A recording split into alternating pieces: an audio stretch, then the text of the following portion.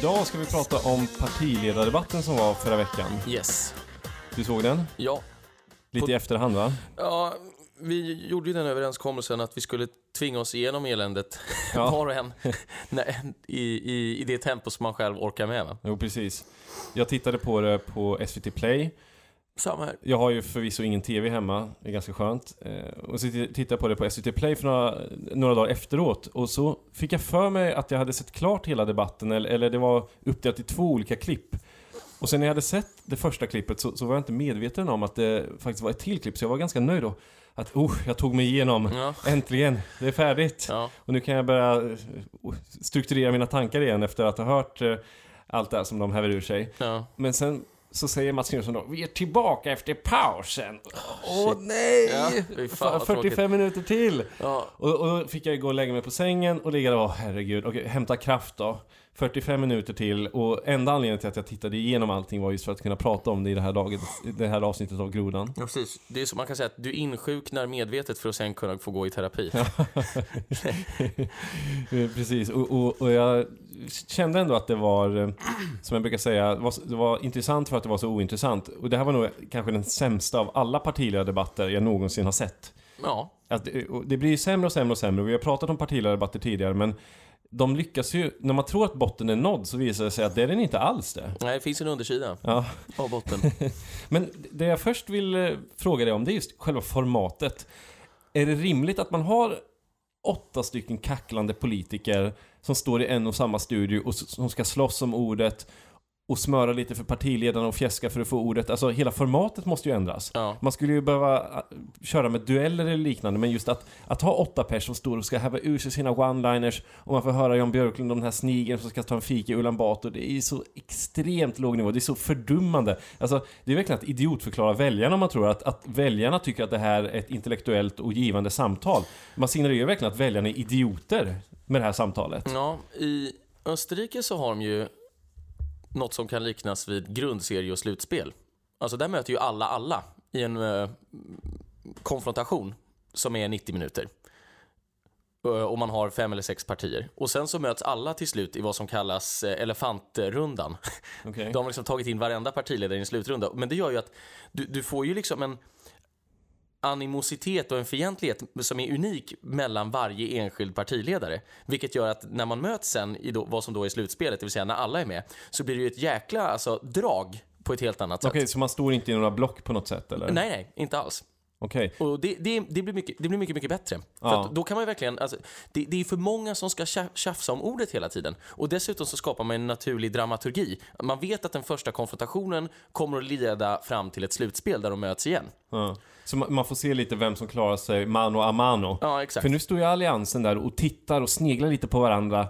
Ebba Busch Thor tittar på Annie Lööf. Sa jag något bra nu? Ska jag ta det här ordet? Allt är så utstuderat från början till slut. Ja, visst. Jag vill veta, vad tycker du? Ja. Jag struntar fullständigt i din allians. Vad tycker du, Ebba Busch Thor eller Annie Lööf? Men allting är bara ett spel, och det märker man ju redan när de kommer in till den där studion. Att de lägger sig an med det här lismande leendet. Alltså, det här verkligen kontrollerade, och nu ska jag spela glad. Så ser man Anna Kinberg Batra. Ja. Precis när de kliver ur sin bil med sina så här på vakter, då lägger man sig an med leendet och bara: hej Anna Kinberg Batra, hur känns det med partiledardebatt idag? Ja, det är spännande. Och då sa hon det här: ja, jag känner mig glad, men det tror jag inte att Stefan Löfven gör. Och så extremt intränat. Och sen efter debatten frågade hon bara: hur kände du med debatten? Ja, jag kände mig glad, men det tror jag inte att Stefan Löfven gjorde. Sa det igen? Ja, sa det igen. Exakt samma sak. Det är sjukt. Så det är så enkelt, som jag sa i något avsnitt för några veckor sedan, att det är så enkelt att se vad Anna Kinberg Batra har fått inpräntat från riksdagskansliet. Vad är det du ska säga? Och i den här debatten så tror jag att hennes nya ledord var långsiktigt hållbar. Det kör hon ju hela tiden. Det är för övrigt den främsta indikatorn på att någonting är helt värdelöst. Så fort någon använder ordet långsiktigt. Måste du säga att det här är bra på längre sikt? Eller vad? Vi har tänkt i 3 månader framåt. Ja, vi håller på att utveckla en långsiktigt hållbar migrationspolitik. Ja, alltså när slutade ni? Ja. När satte ni ner och skapa en långsiktigt icke-hållbar migrationspolitik? Ja, det har man väl gjort. Jo, men alltså, har man det som tanke då? Att bara, den här är långsiktigt inte gångbar eller hållbar, men skitsamma, vi kör den först och sen jobbar vi fram något som funkar på längre sikt. Ja, allt är ju bara en teater för att invagga invagga svenska folket i någon form av trygghet att vi har kontroll på situationen. Men jag menar, jag undrar ju hur många svenskar är egentligen som kollar på den där debatten och känner att man har blivit upplyst eller att politikerna har representerat folket på ett bra sätt. Alltså det framstår ju nästan som ett dårhus. Alltså, det är någon slags hospital man tittar på hur de står där. Och något annat jag stör mig på det är att de kommer ju fan aldrig framåt, partiledarna. Nej. Det är ju samma kackel år ut och år in. Man skulle kunna ta debatten som var för 5 år sedan och så står Jan Björklund på samma sätt. Då är det NATO som gäller för att vi ska säkra vår... Och så kör någon så här, Ryssland och gasen, det är ett hot mot Sverige. Det måste ni begripa. Men jag menar så här, vi har hört det, kom framåt nu för fan. Ja, gör något nytt. Ja, och jag satt och tänkte på det här. Hur kan det komma sig att politikerna diskuterar samma jäkla frågor år ut och år in utan att komma framåt och med samma argument? Och så kommer jag på att det absolut värsta som skulle kunna hända Jan Björklund, vi tar som ett exempel då, Jan Björklund och Liberalerna, det är ju att Sverige gick med i NATO. För det är det enda existensberättigande han har nu för att värda till den här klicken av NATO-fanatiker som finns här och där i svenska samhället och EU-fanatiker. Så det absolut värsta som skulle hända Björklund är att EU blir precis så som han vill och att Sverige går med i NATO. Så att han lever ju på att hela tiden få säga att vi måste gå med i NATO. På samma sätt är det ju med Jonas Sjöstedt. Han lever ju på att man kan göra stora vinstuttag i välfärden. För då kan han hela tiden stå där med sin uppdämda vd.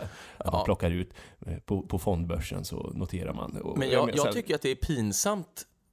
Alltså för mig själv. Det är nästan så att jag vill liksom gömma mig bakom soffan när jag ser att alliansen plötsligt anklagar sossarna och Miljöpartiet för att lägga ner försvaret. De själva har ju, det var ju de som de facto la ner försvaret. Eller skolan för den delen, visst, som man har vanstyrt.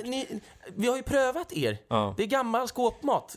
Ni gör aldrig någonting nytt överhuvudtaget. Och ni kommer alltid komma fram till samma sak. Det vill säga att vi var för politiken tills valresultatet kom och då ändrar vi oss. Och visst är det så. Så att, alltså, ingen i alliansen kan ju gå till val på vad alliansen gjorde när de satt vid makten i 8 år. Nej, nu går man ju bara till val på att sossarna har makten nu. Så att, på samma sätt är det med alliansen. Det bästa som har hänt alliansen är att Stefan Löfven är statsminister. Man vill ju ha det så. Så det handlar hela tiden om för varje parti om att ha någon slags existensberättigande. Och precis som en rättshaverist. Det värsta som kan hända en rättshaverist är att rättshaveristen får rätt. Att de säger, du har rätt. För då måste ju rättshaveristen hitta någon annan fråga där man känner sig missförstådd, där man minsann vill ha förändring. Jo, men så är det. Men det jag verkligen tycker är konstigt är just sossarna som har plockat väl lite väljare på att man ändå är kritisk till vinster i välfärden. Och det är en ganska stor fråga, jag lägger mig inte i, jag strunt samma. Men min poäng är i alla fall att det står Stefan Löfven och ojar sig och är förbannad över att man har stora vinstuttag i välfärden.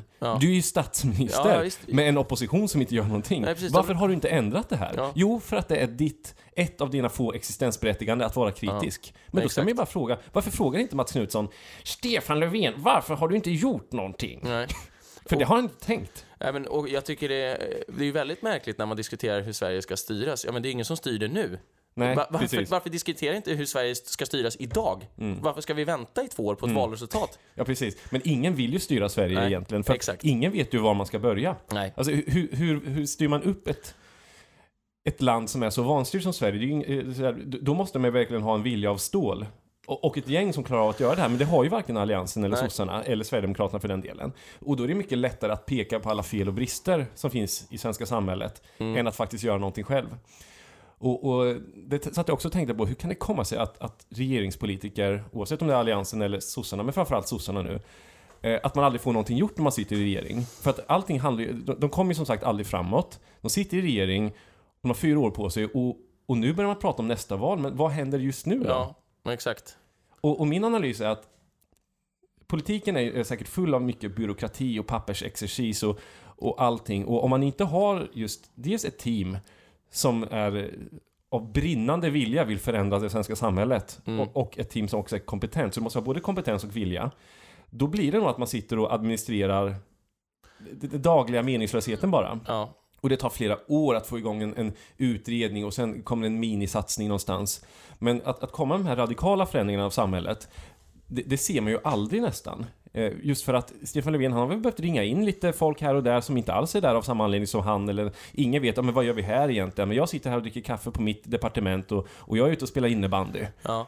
Alltså det är ju väldigt märkligt, och sossarna har ju i alla år kört på det här, man går i opposition mot sig själv, det vill säga man har makten men man är fortfarande jättearg över alla orättvisor som man upplever i samhället. Demonstrera mot sig själv. Ja, exakt. Internationalen. Men Anna Kinberg Batra lyckas ju med konststycket att gå i opposition mot sin egen förmåga. Alltså hennes svar på varenda fråga, direkt eller indirekt, är ju att jag vill leda en alliansregering efter nästa val. Ja, men du vill. Alltså uttryck det inte som en 8-åring. Se till att du blir statsminister då. Börja med att fälla regeringen nu. Ja. Alltså, säg bara, det vill du ju inte alls. Nej, du vill ju ingenting. Ja. Du vill ju stå här och se uttryckslös ut. Ja. Alltså, vi står här och håller på att spela teater. Ja, men komedi eller tragedi eller vad det nu är för politik genre. är ju skådespeleri för fula människor. Ja. Alltså.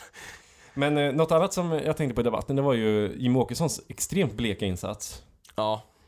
Berätta om den här listan som han tog fram. Ja, som han tappade sen. Bara för att han visste att han skulle You had one job. Ja. Jag har en lista här. Oj. Ja. Tappade. Oj.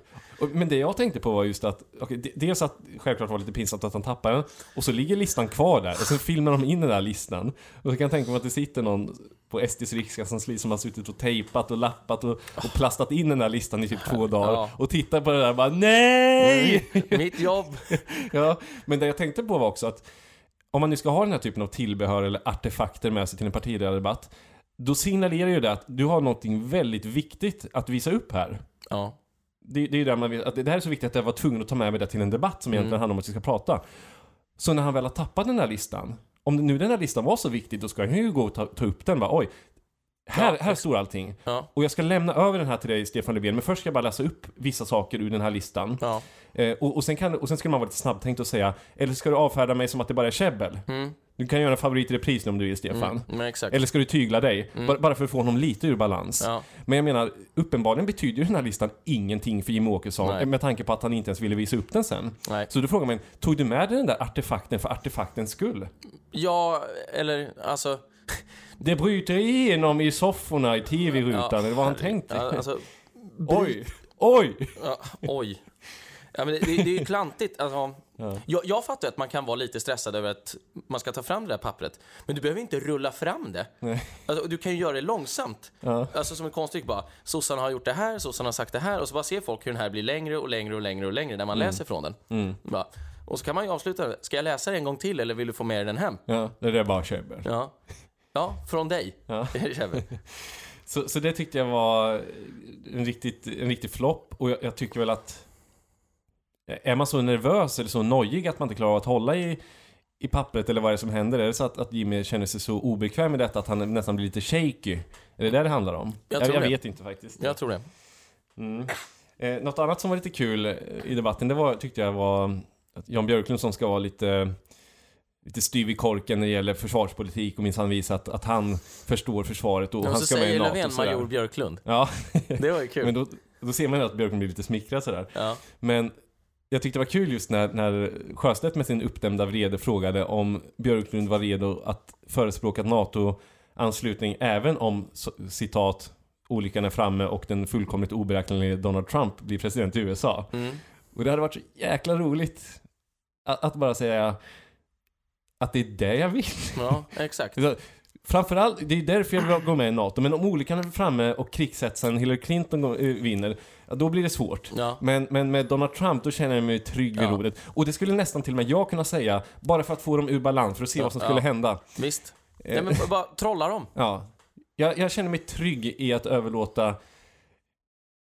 den svenska säkerhetspolitiken till Donald Trump. Ja. Jag ska förtydliga för alla lyssnare att det är ingenting jag tycker, men säg någonting kul, någonting som bara får dem att fullkomligt tappa balansen. Och jag tror att Stefan Löfven, han skulle inte fatta vad som hände om Björklund sa, det är ju det jag vill. En alfahanne som Trump får styra svensk vapen och export och säkerhetspolitik. Ja.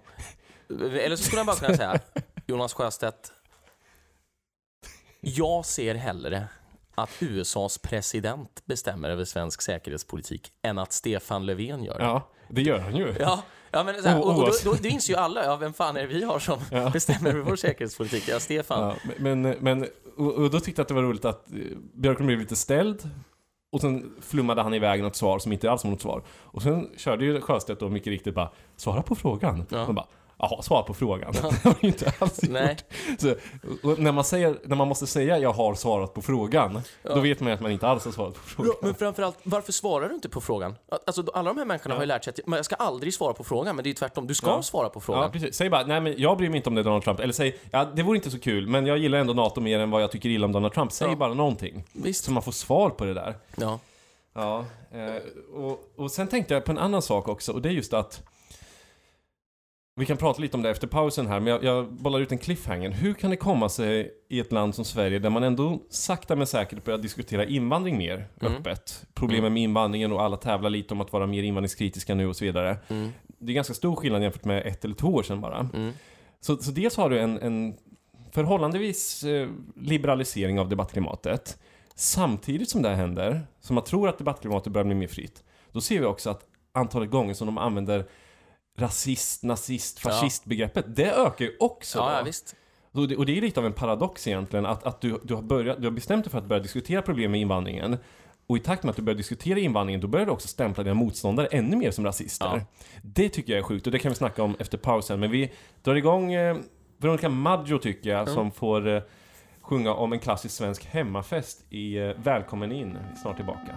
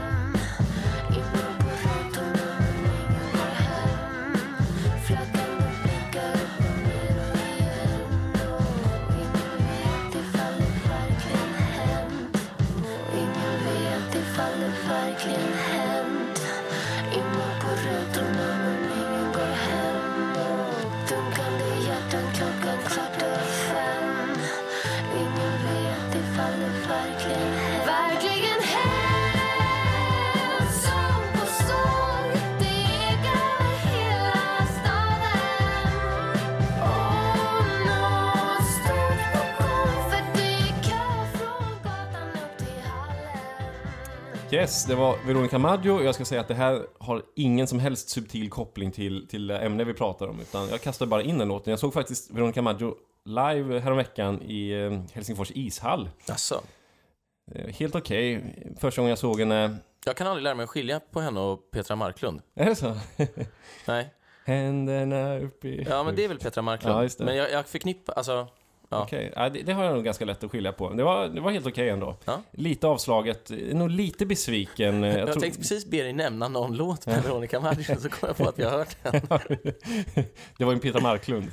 Nej, jag skojar. Helt okej, men jag tyckte att hon var lite halvhjärtad, lite mätt sådär. Men inte alls dåligt. Kung. Jag ska på Kent i Helsingfors i slutet av oktober. Och kung. Ja, vill du haka på eller? Jag har 2 biljetter. Kanske. Ja. Jodå. Kanske blir det. Vi får se Grodan om du lyckas smöra dig till en biljett. Ja. De kör ju sin avskedsturné nu. Så jag tänkte vinka dem hej då. Vi har ändå spelat dem på ganska mycket SDU-torgmöten. Vi har spelat dem i podden och så vidare. Ja. Nu ger vi tillbaka. Ja, men vi ska prata om just den här paradoxen att det blir ett smutsigare och mer liberalt samtalsklimat på samma gång. Ja. Konstigt alltså. För att kunna diskutera, det här låter som en riktig kvasanalys, men för att kunna diskutera mer sakpolitik inom ett tabubelagt område så måste du också ha grövre och grövre personanklagelser hela tiden. För att det du inte har fått diskutera, det har liksom gjort att man inte behöver förhålla sig till ämnet överhuvudtaget. Men om man plötsligt ska börja ta i någonting som man tidigare inte har velat ta i, då måste man hålla ett konstant avstånd till de som har varit förkastliga. Alltså, för att uttrycka det i vägtermer, Moderaterna kommer alltid att hävda att det är 1 kilometer mellan oss och SD. Och det spelar ingen roll om vi inför världens hårdaste asylpolitik. Det är fortfarande 1 kilometer mellan oss och SD. Så att anklagelserna kommer bara bli grövre och grövre mot SD hela tiden. För att man konsekvent ska kunna hävda vi anpassar oss inte efter dem. De är nazister eller rasister eller vad det nu är. Vi gör bara det rätta för Sverige. Nej, det är precis tvärtom. Det är ju bara det de gör. De anpassar sig ju bara efter dem. Ett skolboksexempel på det där är just tiggeriet, där nästan alla partier idag säger att vi vill förbjuda tiggeriet av hänsyn till tiggarna. För att de ska inte behöva sitta på gatan och tigga. Och om vi förbjuder tiggeriet, då kan vi också sätta press på Rumänien att hjälpa tiggarna. Men när SD vill förbjuda tiggeriet, då låter det som att tiggarna är halvvägs till gaskammaren. Så att det är exakt samma förslag ni får fram. Förbud av tiggeriet. Men vad är det man säger? Lite it's not corruption when we do it. Ja, eller sånt. Men det är it's not racism when we do it. It's racism when we do it. When you do it. Men jag menar, det är ju det som är så stört, att exakt samma förslag motiveras på helt olika sätt, just för att man vill visa att ja, men vi har inte gjort det här för att vi vill likna SD, och att vi minskar invandringen, det har inte med SD att göra, fast det visst har det. Utan vi minskar invandringen för att vi vill vara snälla. Men SD minskar invandringen för att de är dumma. Ja, men så. Det är låter ju nästan så i som partiledardebatten. nu tydligen har gjort det enklare för lärare att förbjuda mobiltelefoner i klassrum eller något sånt. Okej. Ja, det kan ju vara så att han misslyckas med att få igenom det, men i alla fall. Och skulle Jan Björklund ha kommit med det här förslaget för några år sedan när han var utbildningsminister, då hade bara den här förbudspolitiken fungerar inte. Ja, bla bla bla. Det är exakt det den gör. Ja, det är precis det den gör. Det är därför det förbjuder. Ja. Alltså, frankly speaking, ungrarna ska hålla käften i klassrummet. Ja. Så enkelt är det ju. Det är den bästa skolpolitiska satsningen någonsin. Ja. Det ska vara tyst. Ja. Och varför använder ingen ord som disciplin när man diskuterar skola? Det har jag aldrig fattat. Disciplin, det här är en disciplinfråga. Ja. Det är dålig disciplin på lärarna, det är dålig disciplin på eleverna. Så enkelt är det. Jag såg en person göra den sämsta analysen någonsin, och det är den här Henrik Ekengren Oskarsson, den här statsvetaren som vi pratade om. Okay. Han skrev på Twitter att det absolut viktigaste för eleverna för att uppnå kunskapsmålen i skolan, det är att eleverna hittar sin inre drivkraft. Nej, så är det inte. Nej. Du kan hitta hur mycket inre drivkraft som helst, men om du inte har lärare som kan någonting, om du inte har lärare som kan undervisa för att de själva inte begriper ämnet, ja, då kan du ha hur mycket drivkraft som helst. Så jag har drivkraft för att bli matematiker. Jo, men så här, om du inte ens kan plus eller minus, skitsamma vilken drivkraft. Du måste ju ha kunskap. Ja. Och jag tycker att det är så enkelt. Man ska ju bara säga att skolan handlar om kunskap. Sen kan du skaffa dig drivkraft, eller du kan skaffa dig innovationsförmåga eller entreprenörskap och så vidare. Men du kan ju inte bara lära ut entreprenörskap. Du måste ju ha kunskap först. Ja, visst. Men kritiskt tänkande, jag är kritisk. Men du vet ju ingenting. Jag är kritisk till matematiken. Jag är kritisk till tysk grammatik. Jag är kritisk till finsk historia. Ja. Jag är gnällig som fan. Jag är kritisk till könsnormer. Du vet ju ingenting. Du vet inte ens vad ett äktenskap är för någonting. Och dessutom är det ju intressant, om du nu definierar dig som en hen, första gången jag använder det ordet, hur kan du då vara kritisk mot en könsnorm? Du har ju inget kön. Nej, precis. Sluta stå utanför min norm och kritisera den. Du får kritisera den inifrån. Jag säger bara att vi somaliska kvinnor, vi måste organisera oss. Vi vissna blommor i rabatten. Vi somaliska kvinnor. Jag tycker att Gustaf Fridolin är visserligen en politiker som förmodligen aldrig någonsin kommer återfå något som helst förtroende hos det svenska folket. För att det går inte riktigt att ta honom på allvar.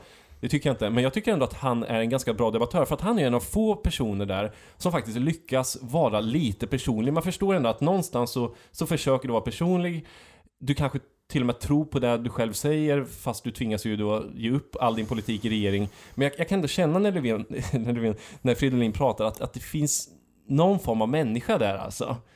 Sen har han ju gått på pumpen flera gånger. Men jämför det med Anna Kinberg Batra, hon är ju verkligen en robot. Och jämför med Annie Lööf, hon är ju så extremt sprättig, eller vad säger man? Alltså, någonting som jag tänkte på i den här... Fridolin, förstår inte riktigt att jag kommer att säga det här, men han är ju den som är coolast av alla partiledare. Han gick inte dit med en slips. Han har sin frilla, lite snedbena, så här, lite pojkaktig uppsyn, och så bara, jag har blivit minister. Jag bryr mig inte. För att om 6 år så kommer han ändå behöva avgå som språkrör. För att man får bara vara språkrör i Miljöpartiet i 11 år. Okej. Du tror han klarar sig 6 år? Ja, men varför byta ut honom? Det kommer att bli jobbigt. Om man inte bytte ut honom då för ett år sedan, eller vad det var, ett halvår sedan, då lär man inte byta ut honom. Han kommer sitta i regeringen i 2 år till och sen är det 4 år kvar. Så att, han har ju lyckats på ett sätt. Jag menar, han står bredvid en statsminister som inte är tvålfager direkt. Tvålfager? Ja, och så står han bredvid Jonas Sjöstedt som visserligen är ganska tuff, tror jag. Sådär. Men han är ju mycket äldre så han ser inte så cool ut. Och så mot sig har han ju då Jan Björklund som har en 50-årskris, och så Jimmy Åkesson som är förtidspensionerad, och så 3 brudar. Brudar? Ja. Brudar? Ja. Fruntimmer. Kan Björklund och Åkesson raka sig förresten?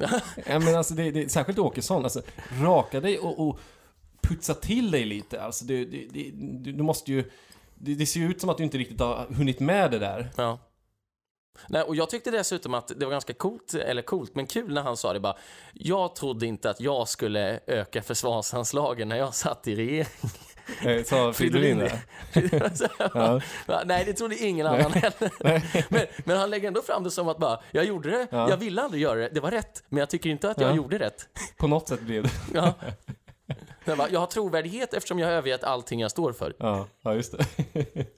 Jag tycker också det är roligt att... Eller roligt, det är ju tragiskt man ser den här, de munhuggs Stefan Löfven och Anders Batra, om man är beredd att regera med SD. Ja, då undrar man, vem har skrivit det manuset? För det är verkligen så att det får börja med ett pingpong mellan de två.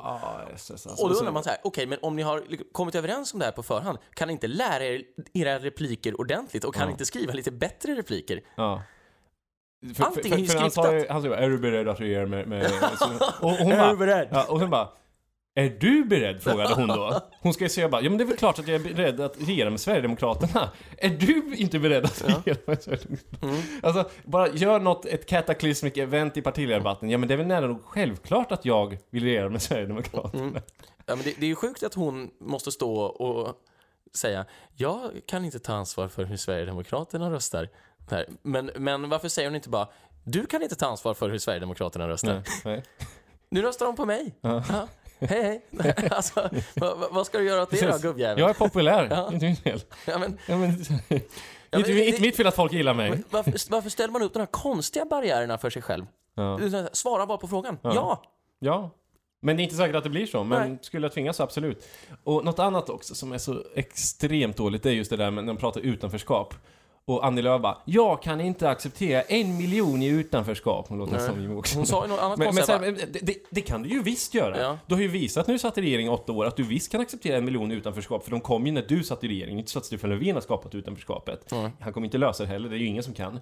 Men just att man pratar, det finns ingen integrationspolitik och sen ojar man sig över att det inte finns någon integrationsminister och sådär. Ja, men okej, vad bra. Så om vi bara tillsätter en integrationsminister som får sitta där och lyfta pengar och rulla tummarna, då löser integrationen. Och som du brukar säga, och skicka ut signaler. Ja, precis. Här sätter jag mig och sänder ut signaler. Integrationen måste bli bättre. Ja. Så tror jag att det har gjort något. Jag sänder ut signaler till alla att ni måste integrera. Ja. Och man ska ju bara fråga där, som partiledare, vem av er har integrerat sig i det mångkulturella Sverige? Ja, eller bara, vem av er kommer skicka den tydligaste signalen om den blir minister med ansvar för integrationen? Ja, men man ska ju säga så här. Anna Kinberg Batra, hur integrerad är du själv? Ja. Eller Stefan Löfven, hur integrerad är du själv? När bjöd du senast hem en somalisk familj och fira julafton? Ja. Eller när lät du senast din dotter hänga med afghanskt ensamkommande flyktingbarnsgäng? Ja, men så här, integrera dig själv om det är så kul. Men folk vill inte ha integration. Integration, det är något man vill prata om. Men folk vill ha segregation. Ja, folk vill ha segregation. Och det är så det ser ut. Alla som säger någonting annat, de snackar skit. För att, det är ju bara att säga där, vem är det som ska integreras? Ska du integrera dig själv? Men gör det då. Ja. Alltså, politiker kan inte integrera svenskarna. Flytta ut till Rinkeby. De har inte ens kunnat integrera Sverigedemokraterna i riksdagen. Allting bygger på segregation. Men jag tänkte säga, de har inte lyckats integrera romerna på 500 år. Nej. Och sen började man prata nu, och romernas integrationsår hade man ju typ 2012 och sådär. Men folk vill inte ha integration. Och det ska man ju bara säga, det där har vi lagt ner. Ja. Det finns ju ingen här som vill ha integration. Löfven går ut och säger bara, julmaten tog faktiskt nästan slut och granen höll på att brinna upp. Ja, då kan vi inte hålla på med någon internationell solidaritet. och sen sa han ju Löfven också att, för hon frågade, vad har du för plan för att krossa arbetslösheten, frågar ju typ Anders Kinband. Ja, och då kommer jag säga till, han sa ju så här, jag kommer säga till myndigheterna att, ordagrant, nu får ni se till att skaka fram 5000 jobb åt människor med enkel utbildning. Vi håller på att skaka fram jobb. Okej då, ni får 5000. Vi ska skaka fram jobb. Vad är det för jobb åt folk med enkel utbildning? Vill vi att människor som är fullkomligt odugliga, som kanske inte kan svenska eller som är analfabeter, vill vi att de 5000 människorna ska gå in i våra myndigheter? Ska de räkna ut min skatt eller vad det är frågan om? Eller ska de gå in i försvarsmakten, eller vilka myndigheter är det man pratar om? Eller vården av våra pensionärer. Ja, men precis. Så jag menar, du kanske vill att de bästa svenskarna ska jobba åt staten. Och det där är någonting som jag har tänkt på väldigt mycket, hur skev hela fördelningen är. Alltså det finns ju ingen som jobbar till exempel 10 år inom bank och sen säger bara, nu ska jag sätta mig på Försäkringskassan istället och bidra där. För jag kan få ett jättebra jobb med massa ansvar och jättehög lön för att hålla ordning på kulorna. Ja, jag har gjort det i bankvärlden, nu ska jag göra det på Försäkringskassan. Alltså, ingen kompetens söker sig ju till den offentliga sektorn. Nej, ingen. Överhuvudtaget. Och det är ett stort problem. För vi måste ju ha, alltså, man kan inte ta hela nationens intelligentia och placera den i vissa skrån. Du ska ha en jämn fördelning. Det ska ju finnas jättebegåvade människor inom liksom försvarsmakten, polismakten, brandkåren, vården, Försäkringskassan. Du glömde regeringen och riksdagen. Men det är så men det hoppas på för mycket. Det är en så avlägsen tanke så att jag orkar inte sträcka mig så långt. Nej, men precis som man behöver duktiga läkare så behöver du duktiga bankmän. Men alla söker sig till privat sektor. Ja, alla. Och då hamnar de ju tyvärr i sektorer där de inte riktigt kan bidra till Sverige som nation eller som land. Precis. Jag menar, du kanske är jätteduktig på att handla derivat inom finansbranschen, men det kanske inte riktigt är det som räddar Sverige från undergång. Nej. Att du kan sälja optioner. Och det är det som jag kan tycka är lite synd när man, det här så att säga slöseriet med kompetens i Sverige, att de alla går till privat sektor. Det förstår jag för lönehöger, men då kanske vi på olika sätt måste få in dem i statlig sektor, men det vill man ju inte från sossehåll, för att man vill ju ha den offentliga sektorn som sin egen lekstuga. Så det värsta som skulle hända skulle vara att man får in kompetent personal som inte är korrupt där. Ja. Men tänk om någon skulle ta tag i posten. Ja. För att posten är ju någonting som blir dyrare och dyrare och mer och mer krångligt hela tiden. Och så tycker de på posten att det är konstigt att folk använder posten mindre och mindre. Men tänk om någon kunde gå in och styra upp det där och säga att vi kommer ha världens bästa post. Ja. Du kommer kunna, och det kunde man ju för 50 år sedan. Då kunde man ju skicka en födelsedagshälsning till någon på förmiddagen och så kom det fram på eftermiddagen. Okay, det är omöjligt idag. Ja, just det. Det tar vi flera dagar. Ja, men så att, alltså, det är ju väldigt märkligt hur vi har lyckats undvika att klara av att leverera brev. Ja, det låter ju inte som någon vetenskap, men plötsligt blir ju det där ett väldigt svårt logistiskt problem i ett väldigt vanstyrt land. Ja, något annat jag tänkte på, det var just att när Jimmie Åkesson blir anklagad för att vara rasist, då tycker jag att han svarar extremt dåligt, om han ens svarar alls. Och han ser väldigt skyldig ut, nästan som att han har blivit påkommen. Och jag menar, Jimmy, det enda du kan vara helt säker på innan debatten, det är att de kommer anklaga dig för att vara rasist. Du vet att de kommer anklaga dig för det här. Men så tänk ut en riktigt bra kontring. Tänk ut något som du är trygg i. Du kan skämta, du kan säga direkt i början av debatten, jag uppmanar alla tittare att ha en rasisträkning hemma. Kommer de upp i 50 eller 100 gånger? Vi får se. Men gör någonting så att du fullkomligt tar udden ur det där begreppet. Eller säg bara, du har förlorat debatten. Eller jag tar det som ett hedersomnämnande. Det betyder att jag är kritisk mot din politik. Ja. Det är det rasism betyder. Ja. Men du kan inte stå där och bara, det är tråkigt. Säg bara alltså, Stefan Löfven, när du kallar mig rasist, då tar jag det som ett hedersomnämnande. Då får jag 20 000 väljare till. Så säg det gärna en gång till. Och sen kommer Stefan Löfven bara, här har vi en person som säger att han tar det som ett hedersomnämnande. Jimmie Åkesson är ju en högerpopulist. Ja, men precis. Men alltså, du måste ju kanalisera den destruktiva energi de skjuter på dig till någonting positivt. Ja, och sen är det ju så att människan funkar helt enkelt så att man har ju alltid förakt för människor som inte står upp för sig själva. Och man älskar ju människor som är vinnare och står upp för sig själva. Trump. Ja, men typ. Alltså, men det gäller ju i alla sammanhang. Alla älskar ju vinnare. Alla tycker så att om någon blir attackerad, då hoppas man ju intuitivt som människa att personen som blir attackerad försvarar sig framgångsrikt. Alla gör ju det. Alltså, alla tycker att det är coolt om Anna Kinberg Batra hoppar på Stefan Löfven och Stefan Löfven gör en comeback. Just det. Då blir man, till och med jag tycker att det är nice att se. För att ingen gillar orättvisa egentligen. Att man inte tar på sig offerkoftan som Jimmie Åkesson gör. Och om då Jimmie Åkesson vet att alla andra partiledare, det vill säga samtliga 7, kommer att hoppa på honom någon gång under debatten och kalla honom för rasist, då ska han ju ha en patron som är specialdesignad för varenda en. Bara, när Sjöstedt attackerar mig för att vara rasist, då kommer det här. Så nu har jag stängt ner honom ikväll. Just det. Ja, och så nästa grej för Annie Lööf och Kinberg Batra och Löfven och alltihop, så att alla bara, fan, han knockar ju varenda en. Alla gav sig på honom. And he was the only guy left standing. Här är på täppan. Så man har en skräddarsydd metod för att mosa sin motståndare. Ja. Just det. Som Trump hade för alla motståndare i primaries. Exakt. He's a low energy person. He's lying. Ja. Har du någon annan reflektion som du vill delge oss? Jag ska bara avslutningsvis säga att jag tycker att Stefan Löfven har blivit mer och mer osympatisk för varje gång. Och jag tycker det är tråkigt att man i Sverige alltid tycks belönas med statsministrar som fullkomligt saknar statsmannamässighet. Som inte kan höja sig över det där käbblet. Reinfeldt kunde ju inte göra det. Han gick ju in väldigt osympatiskt i debatter och framstod ju verkligen som någonting splittrande hela tiden. Och på samma sätt är det Stefan Löfven som drar igång det här nazistbegreppet. Ja. Och det är kanske där man ska säga att Stefan Löfven, du är ändå statsminister. Du måste lära dig att uppföra dig med en viss respekt, även mot de som inte håller med dig. Ja. För att det klär inte en statsminister att framstå som att du sitter där i en lekstuga och kastar sand på de andra. Nej, exakt. Du har förvisso bara gått ut grundskolan, men skärp dig nu. Har han gjort det? Jo, det jag vet, han gick ju allmän och inte särskilt som det heter. Hasse har ju berättat om det. Vi känner en kille som har gått samma klass som Stefan Löfven, men de var aldrig på samma lektion. För Hasse, han hade särskilt, det vill säga avancerad matte, avancerad engelska, allt sånt där. Och Stefan hade allmän i allt. Allmän matte, just det. Ja. Självklart är han som blir statsminister. Hasse polare med oss och Stefan blev statsminister. Så det kan gå. Hasse ingenjör, men Stefan blev statsminister. Ja. Så är det. Men något som jag tänkte säga, jag tycker det är häpnadsväckande att ingen kan klä sig snyggt. Alltså, alla klär sig ju fult, men inte på ett anskrämligt sätt, utan på ett tråkigt sätt. Ja, de ser ju verkligen ut som fågelskrämmor. Alltså. Ja, men kan du inte någon bara komma dit i en gul skjorta någon gång? Ja. Alltså om ni ändå ska klä er fult, bara, men jag sticker ut. Ja, precis. Det ska vara ganska alfa att komma dit i skjorta och veringad tröja. Ja, och bara, det är söndag, ska jag hem och äta middag sen. Ja, men någonting, något nytt. Stick ut, gör något. Tycker jag också, bra idé. Ja, något annat? Annars är vi ganska nöjda över att vara klara med den här avhandlingen. Så nu slipper vi prata partiledardebatt i flera månader till. Ja, det stämmer. De hade ju även en i riksdagen som jag kollade igenom lite snabbt. Och den var ju om möjligt ännu sämre. Men strunt samma. Vi är färdiga med det här nu, känner jag. Och alla ni som inte såg partiledardebatten, det vill säga de flesta lyssnare såg väl inte det. Ni behöver heller inte titta på den. Nu har ni fått en fullkomligt objektiv bedömning av vilka som klarade sig bäst. Och vilka som klarade sig sämst. En balanserad granskning. Ja, är det bra? Vi säger så. Tack för den här gången.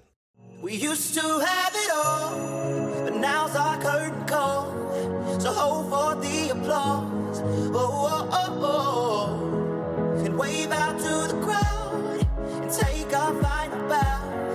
Oh, it's our time to go, but at least we stole the show. At least we stole the show. At least we stole the show. At least we stole the show.